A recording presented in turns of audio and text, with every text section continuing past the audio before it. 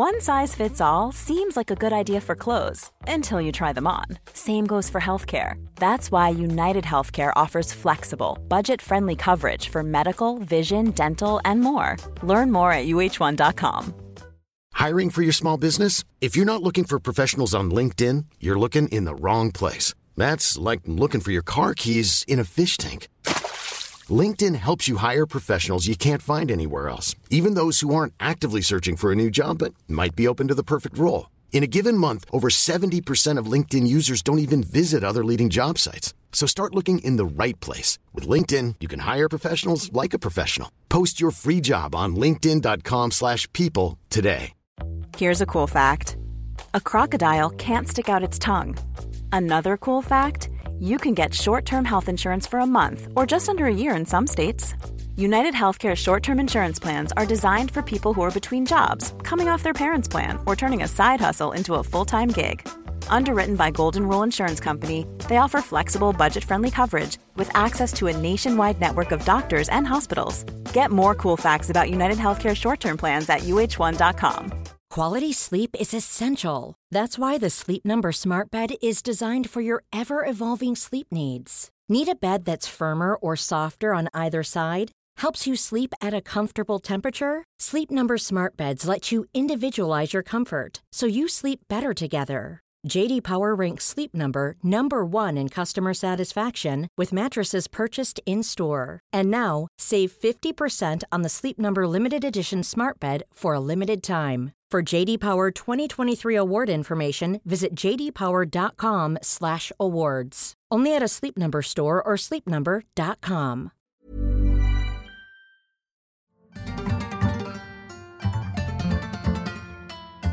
Welcome to On the Continent at the World Cup. I'm Dotun Adebayo. I'm Andy Brassel. And I'm Nikki Bandini.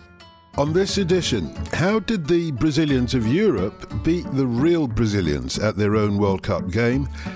Talking of penalty shootouts, let's talk about that free kick when the argy-bargies of Europe took on Messi and his merry Argentinian men, and which will lead us nicely to Ronaldo, of course. Can Portugal do what Spain failed to do to Morocco?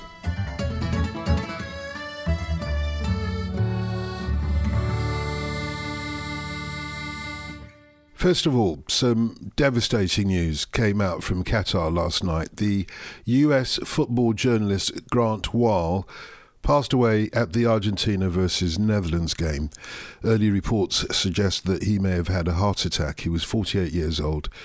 Andy and Nikki, you knew Grant Wahl. What can you tell us about him?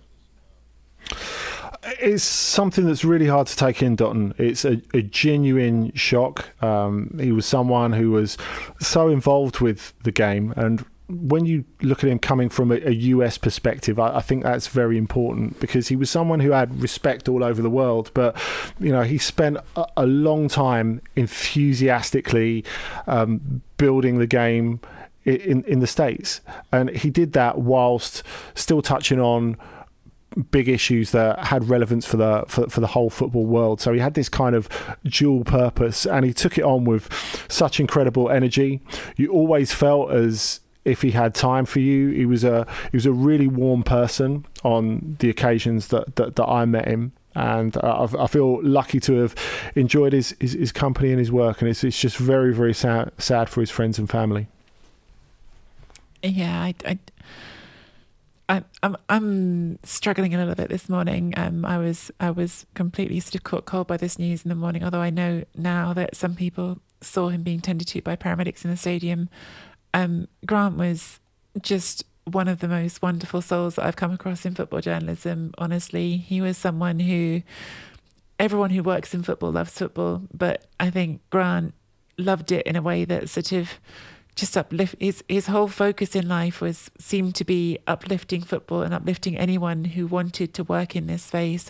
Everyone who came across him shares the same stories about him. He wanted to promote work that helped football, anything that helped football, that made it a sort of more inclusive environment, that made it a more positive environment, that helped it to grow in America in particular, because that's where he was. anybody who was doing that work, he was reaching out to and trying to help and going out of his way to do things for. He was an extremely warm, positive person.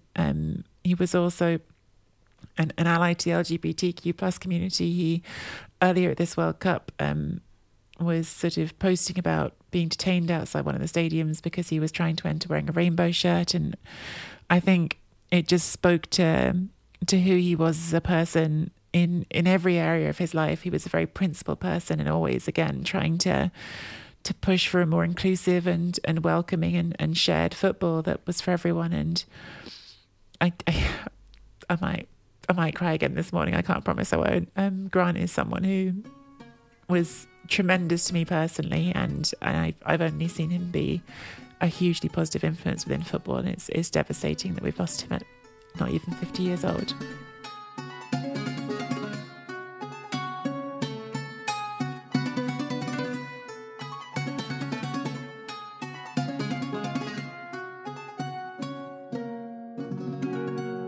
You see, football brings us all together for whatever reason. Sometimes, as journalists, we're going there to, as you've both suggested, actually, to interpret the game for other people. But we have a relationship, don't we, with footballers, but also with other football fans. And that's what brings communities like the Football Ramble and, in this case, on the continent together. When we say on a weekly basis that you can get in touch with us at any time, we really mean it.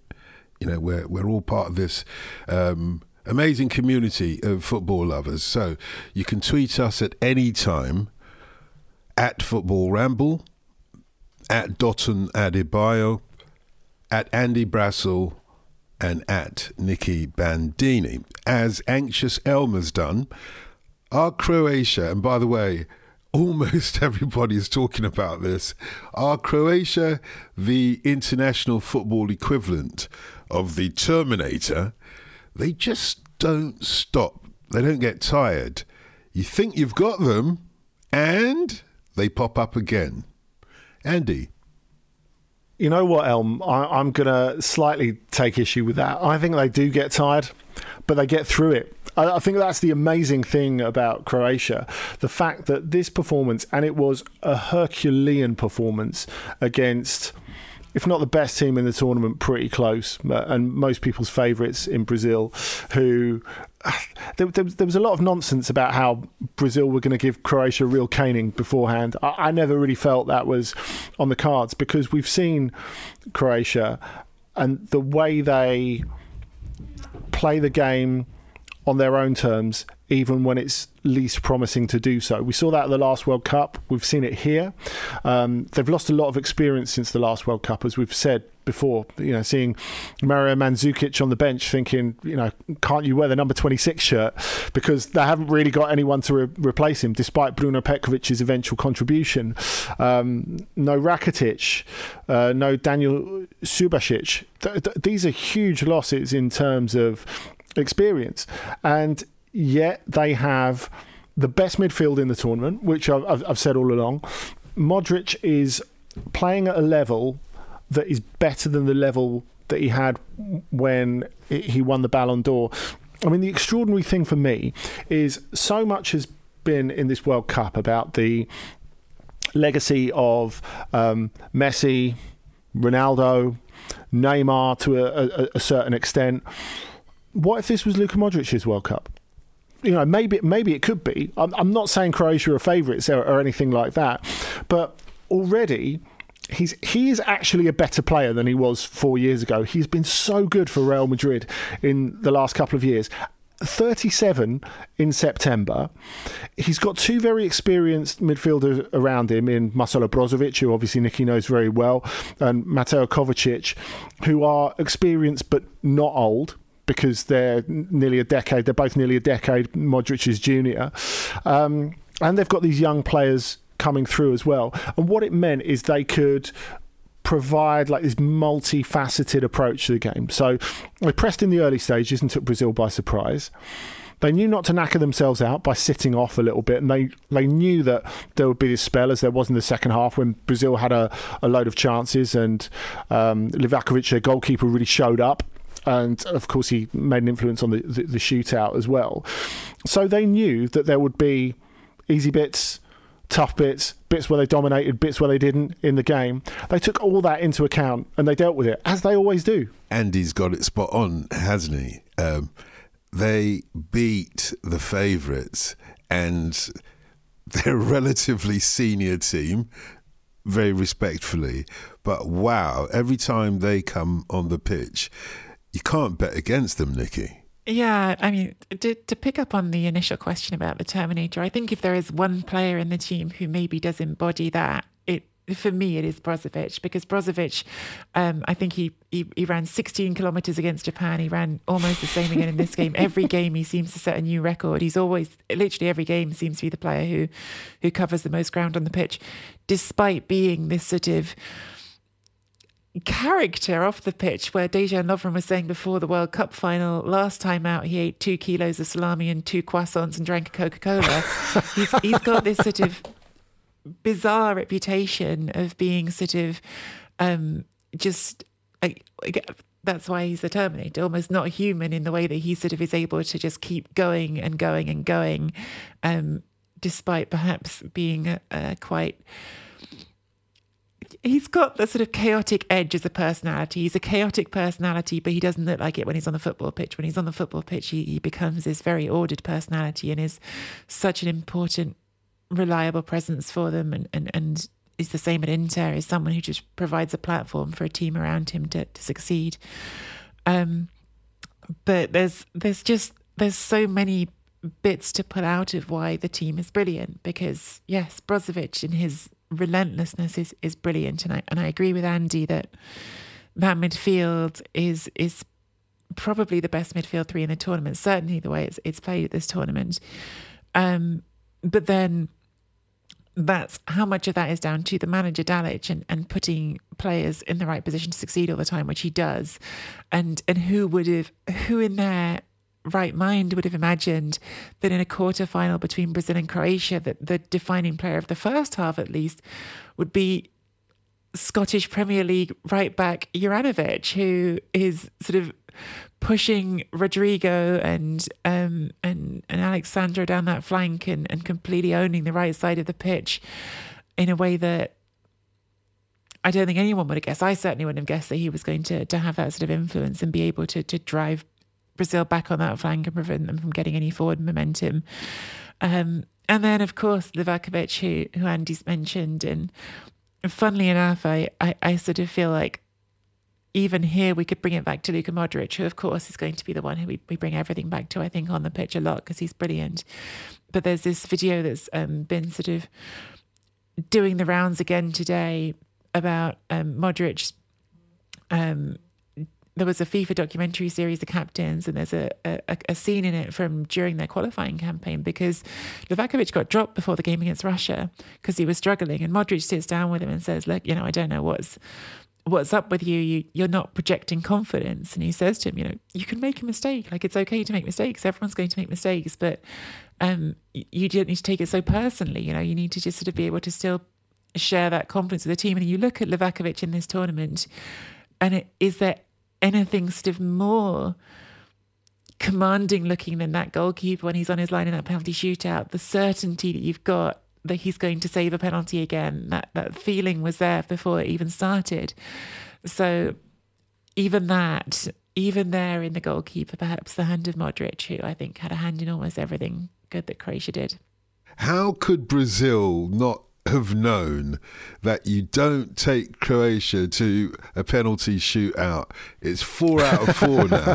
For goodness sake, do your research. You've got to win the game in normal time. I know Croatia equalised in the final seconds, but you should have scored before that, is what I'm trying to say.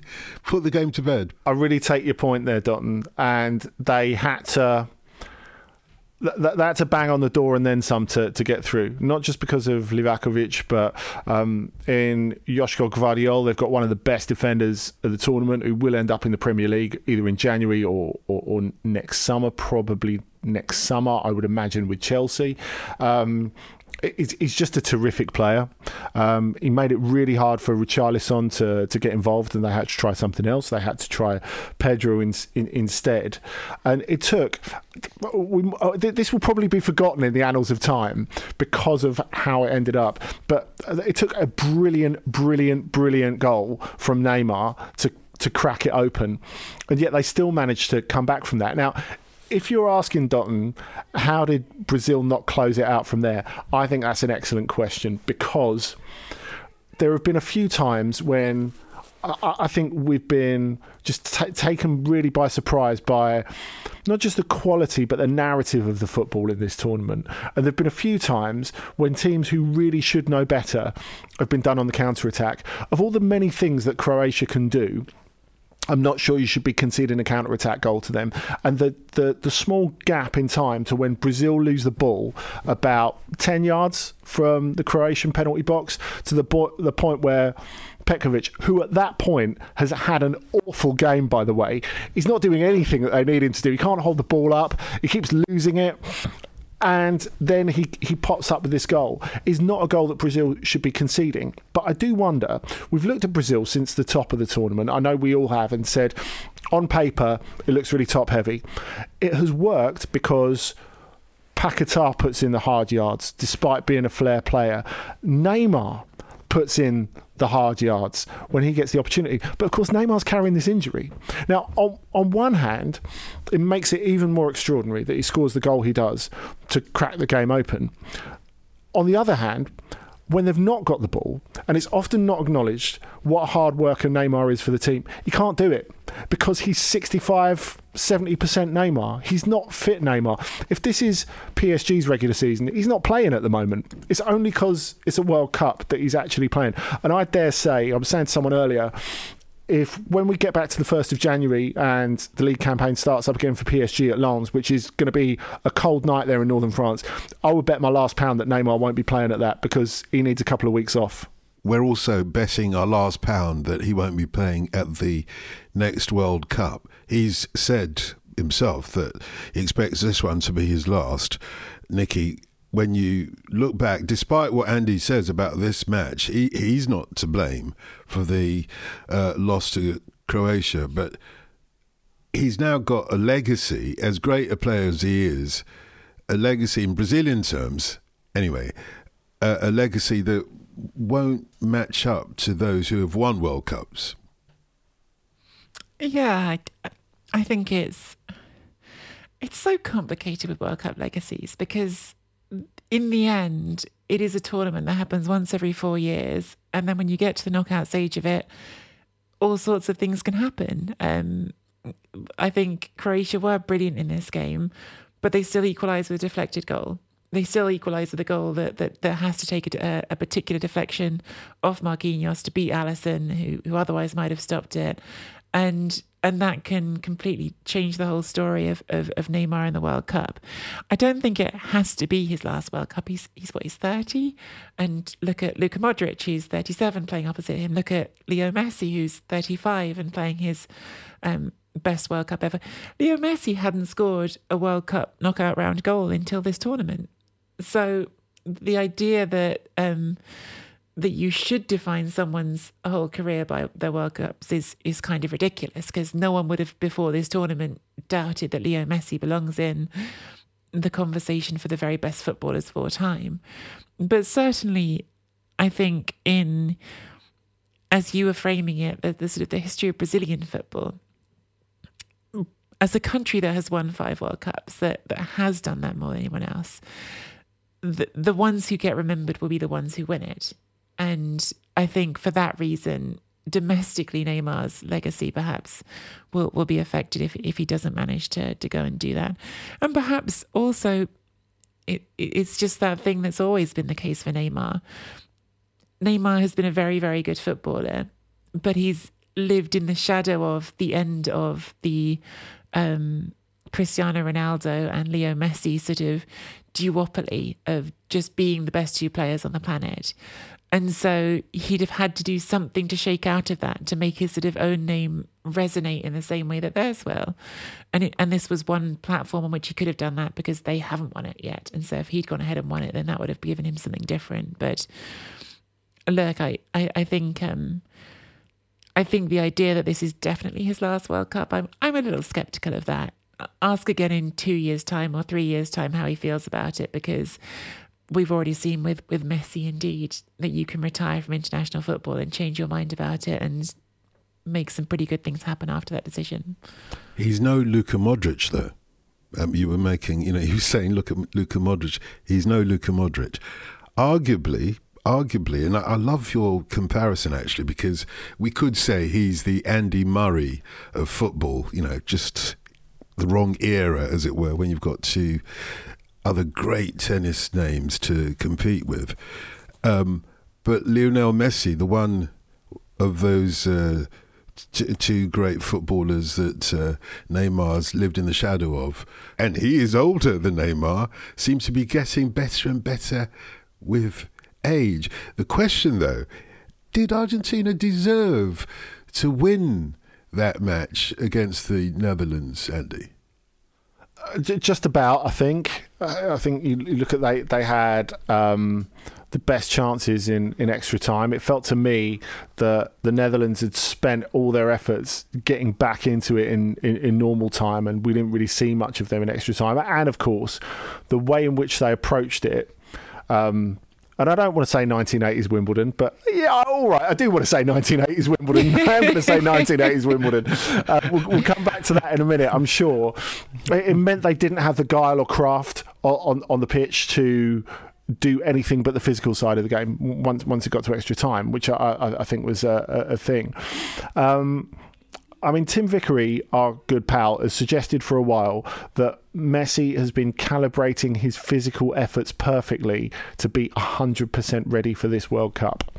I don't think there's been anything in this World Cup to disprove Tim's theory at all, because you look at him, and we've spoken about it before, having a brilliant pre-season, very good first half of the season for PSG. I still don't feel that this is peak Messi. This is just very good Messi. Of course, that could still be enough to win a World Cup. And when we were talking about Modric before, I think when you look at, say, if you put Messi and Ronaldo next to Modric is better at this age than either of them are. He is his best version of himself. That neither of them are their best versions of themselves, to varying degrees, obviously, because Cristiano Ronaldo is in far from great nick at the moment. But with Messi, what we are seeing is his intelligence in sparing his efforts, in using himself in the right way. And Argentina, a little bit like Portugal in Euro 2016, gently calibrating a system that is far from a perfect system. And I don't think they've been great this World Cup at all, but they are just about getting a system that requires their star to do as little running as possible and to be effective in the areas where he can be effective. I do think there is a sort of collective sense of people want to be touched by the hand of God, so they are being touched by the hand of God. There's a lot of talk about how Messi's playing brilliantly this tournament. I think he's playing very well. It's not peak Messi. It's really not. But of course, we are seeing him finally make decisive contributions at a World Cup, and it's working for the moment. With Messi, I think my feelings about him have often been reflected back in the old Arsene Wenger comments about PlayStation football, which for some reason was one of those comments that just sort of stayed with me about Messi. The back in 2010 when he took Arsenal to pieces, and Wenger described it as PlayStation football. And the goal that Molina scored to open the scoring in this game, I mean, to me, it's not even PlayStation football. It's like old sensible soccer, for those old enough to know it, where you can see everything from the top down, because there's no other way he can see that pass. There's no other way that you can see the angle of that pass other than sort of seeing the pitch view from straight above to recognise that player is there. He's coming across the pitch and not looking there. And I don't know how he even knows that Molina,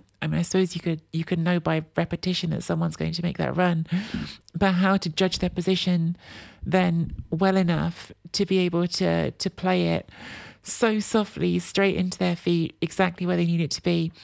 And Andy's right. This isn't the best Leo Messi we've ever seen, because the best Leo Messi we've ever seen probably is 5 or 6 years ago and isn't coming back to exactly that point again because of age and everything else. But what he does do in I suppose a similar way to Modric is just see the pitch in a way that the mortals can't.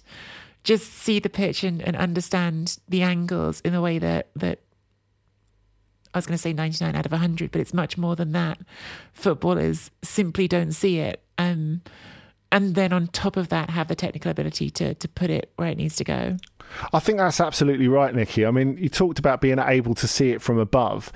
You think true genius on a football pitch is being able to execute a pass that you can only see from outside the game. I don't think anyone outside the game can see that pass even. I think you're looking at it from above and it basically dissects 4 players. It's an absolutely extraordinary piece of football. But I think the thing that really gripped me about this game, I think in terms of quality, it was quite a long way behind Croatia versus Brazil. I really believe that. And I think neither of these teams are the equal of those two teams. But what really struck me, Dotun, when we were talking about it earlier off air, is you were talking about the way to Argentina's soft spot is winding them up. They wound themselves up pretty well during this game, and we saw so much of it afterwards. We saw that sort of set to by the benches after Leandro Paredes smashed the ball into the Dutch bench, and they were rightly pretty annoyed. And how there wasn't a red card after that, I really don't know. We saw Messi get away with one because he got away with that deliberate handball on the halfway line before he later got booked. We saw afterwards Messi gobbing off at Weghorst and being sort of called to order by the interviewer when he was in the tunnel doing the flash, and we saw Emi Martinez, who should have been celebrating, just struggling to contain his rage against the perceived wrongs of the referee, against Van Gaal, who he said should keep his mouth shut, etc. If you haven't seen it, it's an extraordinary 1 minute of film, this Emi Martinez interview. And I just wonder, we've always talked about Argentina needing the emotional control to get through that. It's a really fine balance, I think, because you look at the mania by the most lively fans at the World Cup who have been brought over in their numbers. It's a 17-hour flight from BA to Doha, remember. And a lot of that, as David Cartledge was saying the other day, has been paid for by the Argentinian FA one way or another. They kind of need the mania. They need the emotion around Messi. But it's a bit of a tightrope act, isn't it? Well, the one thing that I think it's safe to say is this was the game with all the drama.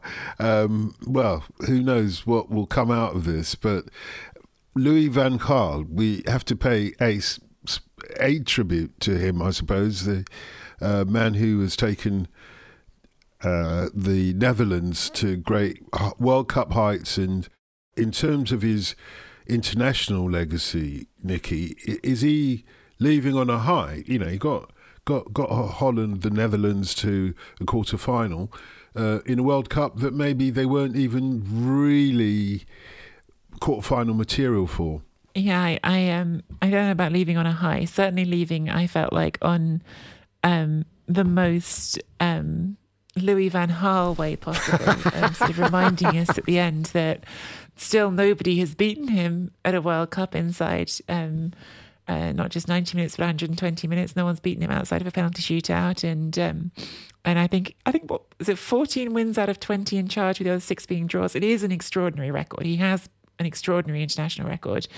But I really sort of enjoyed his sort of follow-up comment about, you know, what's going to happen the rest of the World Cup. I don't care, I'm not going to watch it, was pretty much the synopsis of what he said. The thing, stuff you lot. If we're not in it, we're not playing. I mean, you know, as a spectacle, as a sort of viewer, there is something gripping about the needle that's gone on in this tie, and that I think the semi-final also has the potential for. I don't think this was a brilliant game of football, but that nastiness sort of underpinning it definitely kept it on edge.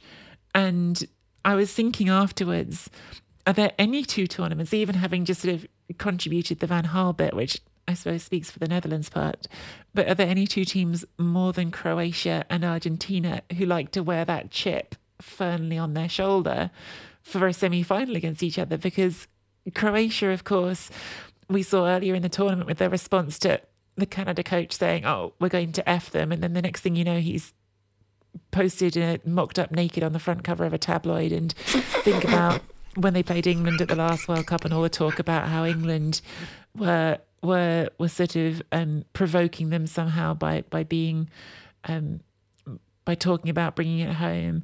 So Croatia know how to take any sort of perceived slight or perceived attack and turn it into, I guess, fuel to drive them on. And Argentina's sense of injustice in this game was extraordinary. I know before we came on, Andy was talking about the Emi Martinez interview, and Leo Messi as well after the game was saying how awful the referee had been, even though I think we felt that some of the big decisions went Argentina's way, including Messi not being booked for an obvious handball. So these two teams certainly know how to wear a grievance, as does Van Gaal, and it has made that whole side of the draw compelling. Well, we've already talked about Emi Martinez, but what I really should refer back to is the comment that I made at the beginning of this podcast, which was that free kick. That was amazing, wasn't it? It really was. It really was. And Wolfsburg did it before, actually, and Weghorst was at the end of it. So, I mean, to do it in the last minute of stoppage time, 10 minutes of stoppage time in a World Cup match where you get it wrong, you're going home. That's incredible nerve. But look, come on, Dotton, don't keep me from my favourite tweet of the World Cup. I know you've got something up your sleeve here. Come on. Okay, I know what you're talking about, Andy. It's a couple of tweets. When you have a conversation with yourself, sometimes you need at least two tweets. So this is from Addy on Twitter, who says, why didn't Burnley seal the deal with Mislav Orsic and choose Wout Weghorst instead? He then replied to himself after the match, and he said, I've just reassessed my above tweet and now know why we chose Wout. We need to recall him now. Go on, you laugh away. Yeah, no, he was brilliant, though. He was brilliant. When he came on for the Netherlands, it just changed everything, you know. What Nicky was saying about Van Gaal finishing with the Netherlands on his own terms, I mean, I'm not sure I can put into words how wound up people in the Netherlands will be about them playing like that, a Dutch side playing like that, just whacking it to the big men. Because it wasn't just him, of course, it was Luuk de Jong as well in the final stages of that game. But yeah, only Van Gaal.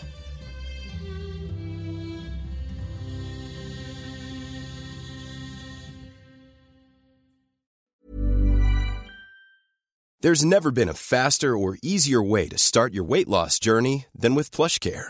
PlushCare accepts most insurance plans and gives you online access to board-certified physicians who can prescribe FDA-approved weight loss medications like Wegovy and Zepbound for those who qualify. Take charge of your health and speak with a board-certified physician about a weight loss plan that's right for you. Get started today at plushcare.com/weight loss. That's plushcare.com/weight loss. plushcare.com/weight loss. Hiring for your small business? If you're not looking for professionals on LinkedIn, you're looking in the wrong place. That's like looking for your car keys in a fish tank. LinkedIn helps you hire professionals you can't find anywhere else, even those who aren't actively searching for a new job but might be open to the perfect role. In a given month, over 70% of LinkedIn users don't even visit other leading job sites. So start looking in the right place. With LinkedIn, you can hire professionals like a professional. Post your free job on linkedin.com/people today. Life is full of awesome what-ifs, and some not so much, like unexpected medical costs. That's why United Healthcare provides Health Protector Guard fixed indemnity insurance plans to supplement your primary plan and help manage out-of-pocket costs. Learn more at uh1.com.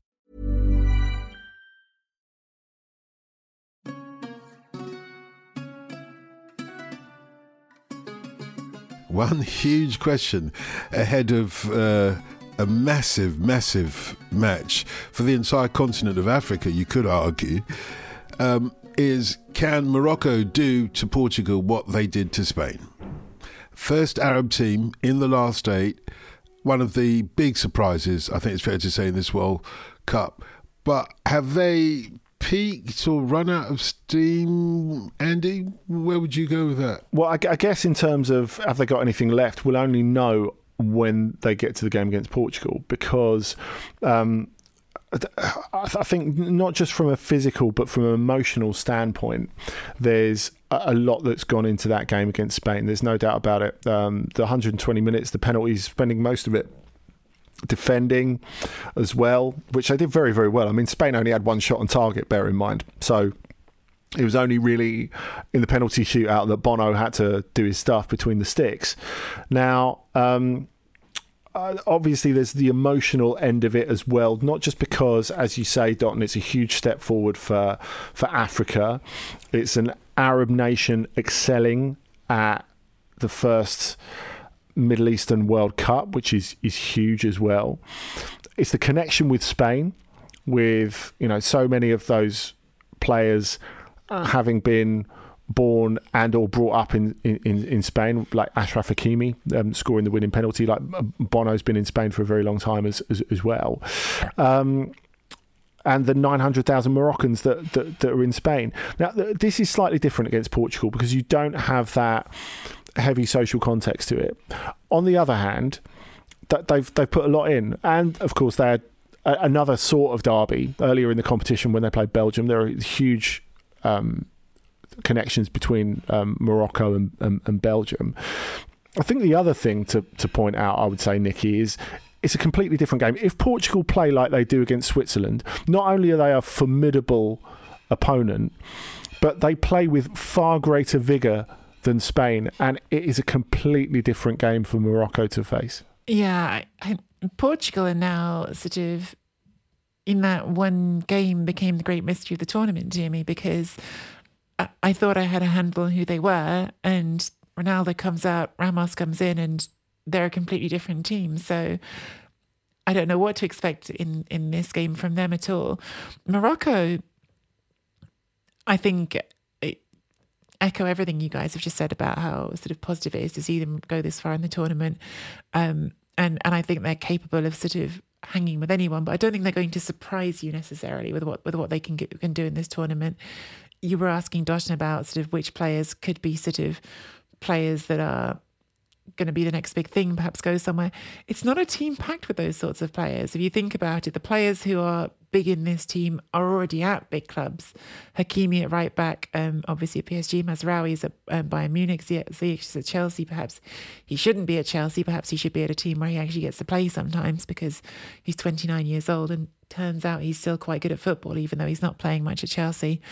But the core, the backbone that have been keeping things together. I mean, Bono in goal, the two centre-backs, they're all in their 30s.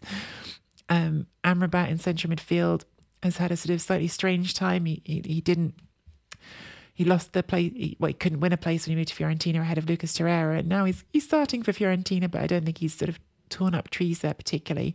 It's not a team that's got that sort of World Cup feel of it that you sometimes do see at World Cups of, oh, here's the new wonder kid. Here's the one who's going to steal your heart and get an overinflated transfer fee.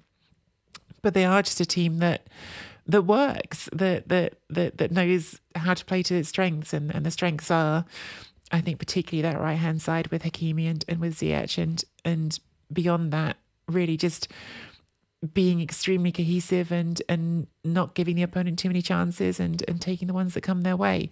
Whether or not you can restrict this Portugal team that scored 6 against Switzerland, I have no clue, because again, that was not the Portugal team that I thought I'd been watching at this tournament. That was something completely different. How Portugal approach this, I think, is really interesting. I agree, Nikki, because I don't really know what to expect from them at all. They were terrible in the first game against Ghana. They got away with it simply because of the individual quality they have, basically. Much improved against Uruguay, but this thing against Switzerland just came completely out of left field. And a huge part of it, you have to say, is down to Gonçalo Ramos. Not just a hat-trick, but the way he knitted the team together, as we talked about before.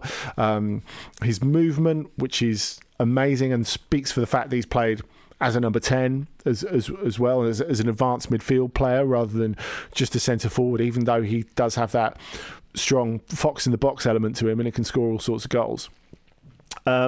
What amazes me is that in the last day or so, there's been a lot of discussion in Portugal. Do they recall Cristiano Ronaldo? Now, the predicted teams in a few of the dailies in Portugal this morning, Saturday, as we're recording, suggest that it will be the same team that played against Switzerland with Ronaldo record instead of Gonçalo Ramos. Now, it was a huge call to drop Ronaldo in the first place, just because of symbolically what he means and because of his status.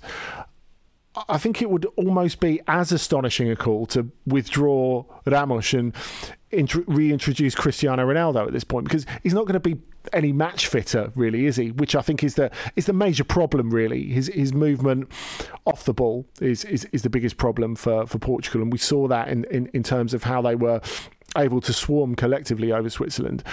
The only anywhere near convincing argument I've heard from it is because Morocco defend deep, you need someone who's amazing in the air, and that's Cristiano Ronaldo.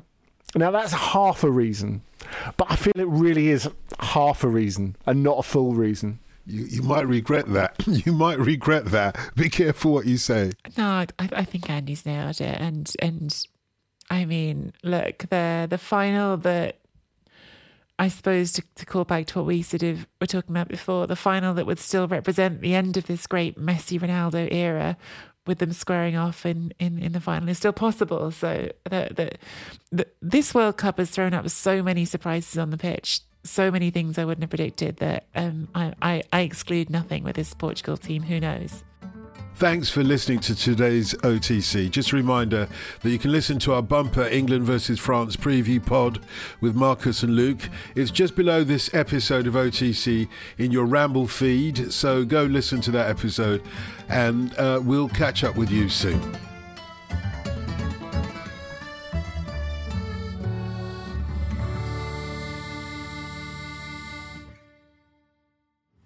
The Football Ramble is a Stack production and part of the Acast Creator Network.